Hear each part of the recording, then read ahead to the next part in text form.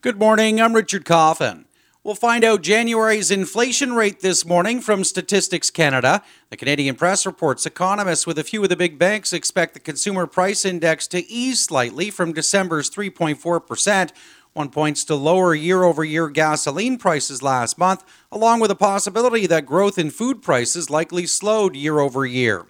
January saw a massive rebound in local home sales. That from the North Bay Area Real Estate Board, which reports keys changed hands on 47 homes last month through the MLS system. That's up nearly 81% compared to January last year. Historically, though, the figure is down nearly 7% when looking at the 5-year average, and it's just over 16% below the 10-year average. Also dipping slightly was the average price of homes sold last month, which was over $395,000. Total dollar value was up nearly 78%, though, at $18.6 million. The city's once again looking to draw thousands of people to the waterfront this summer through the summer concert series and arts and culture nights.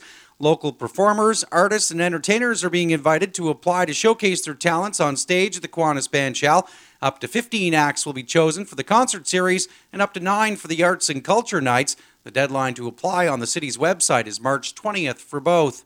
Local filmmakers, actors, musicians, and others are being encouraged to submit their work to the Northern Ontario Music and Film Awards.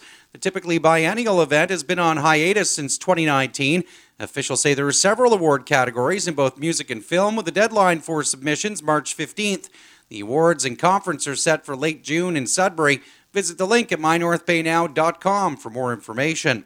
And tax season is underway. It got started yesterday with the Canada Revenue Agency accepting your 2023 income tax and benefit return online. The deadline for most Canadians to file is April 30th, while it's June 15th for those that are self-employed. The agency says there's a bevy of credits available, including those for first-time home buyers, parents, workers, and others. There's also the GST-HST credit, including related provincial and territorial programs and the Canada Carbon Rebate. Officials say more than 18 million refunds were processed last year, with the average refund amounting to about $2,260. To get news alerts directly to your inbox, sign up at mynorthbaynow.com.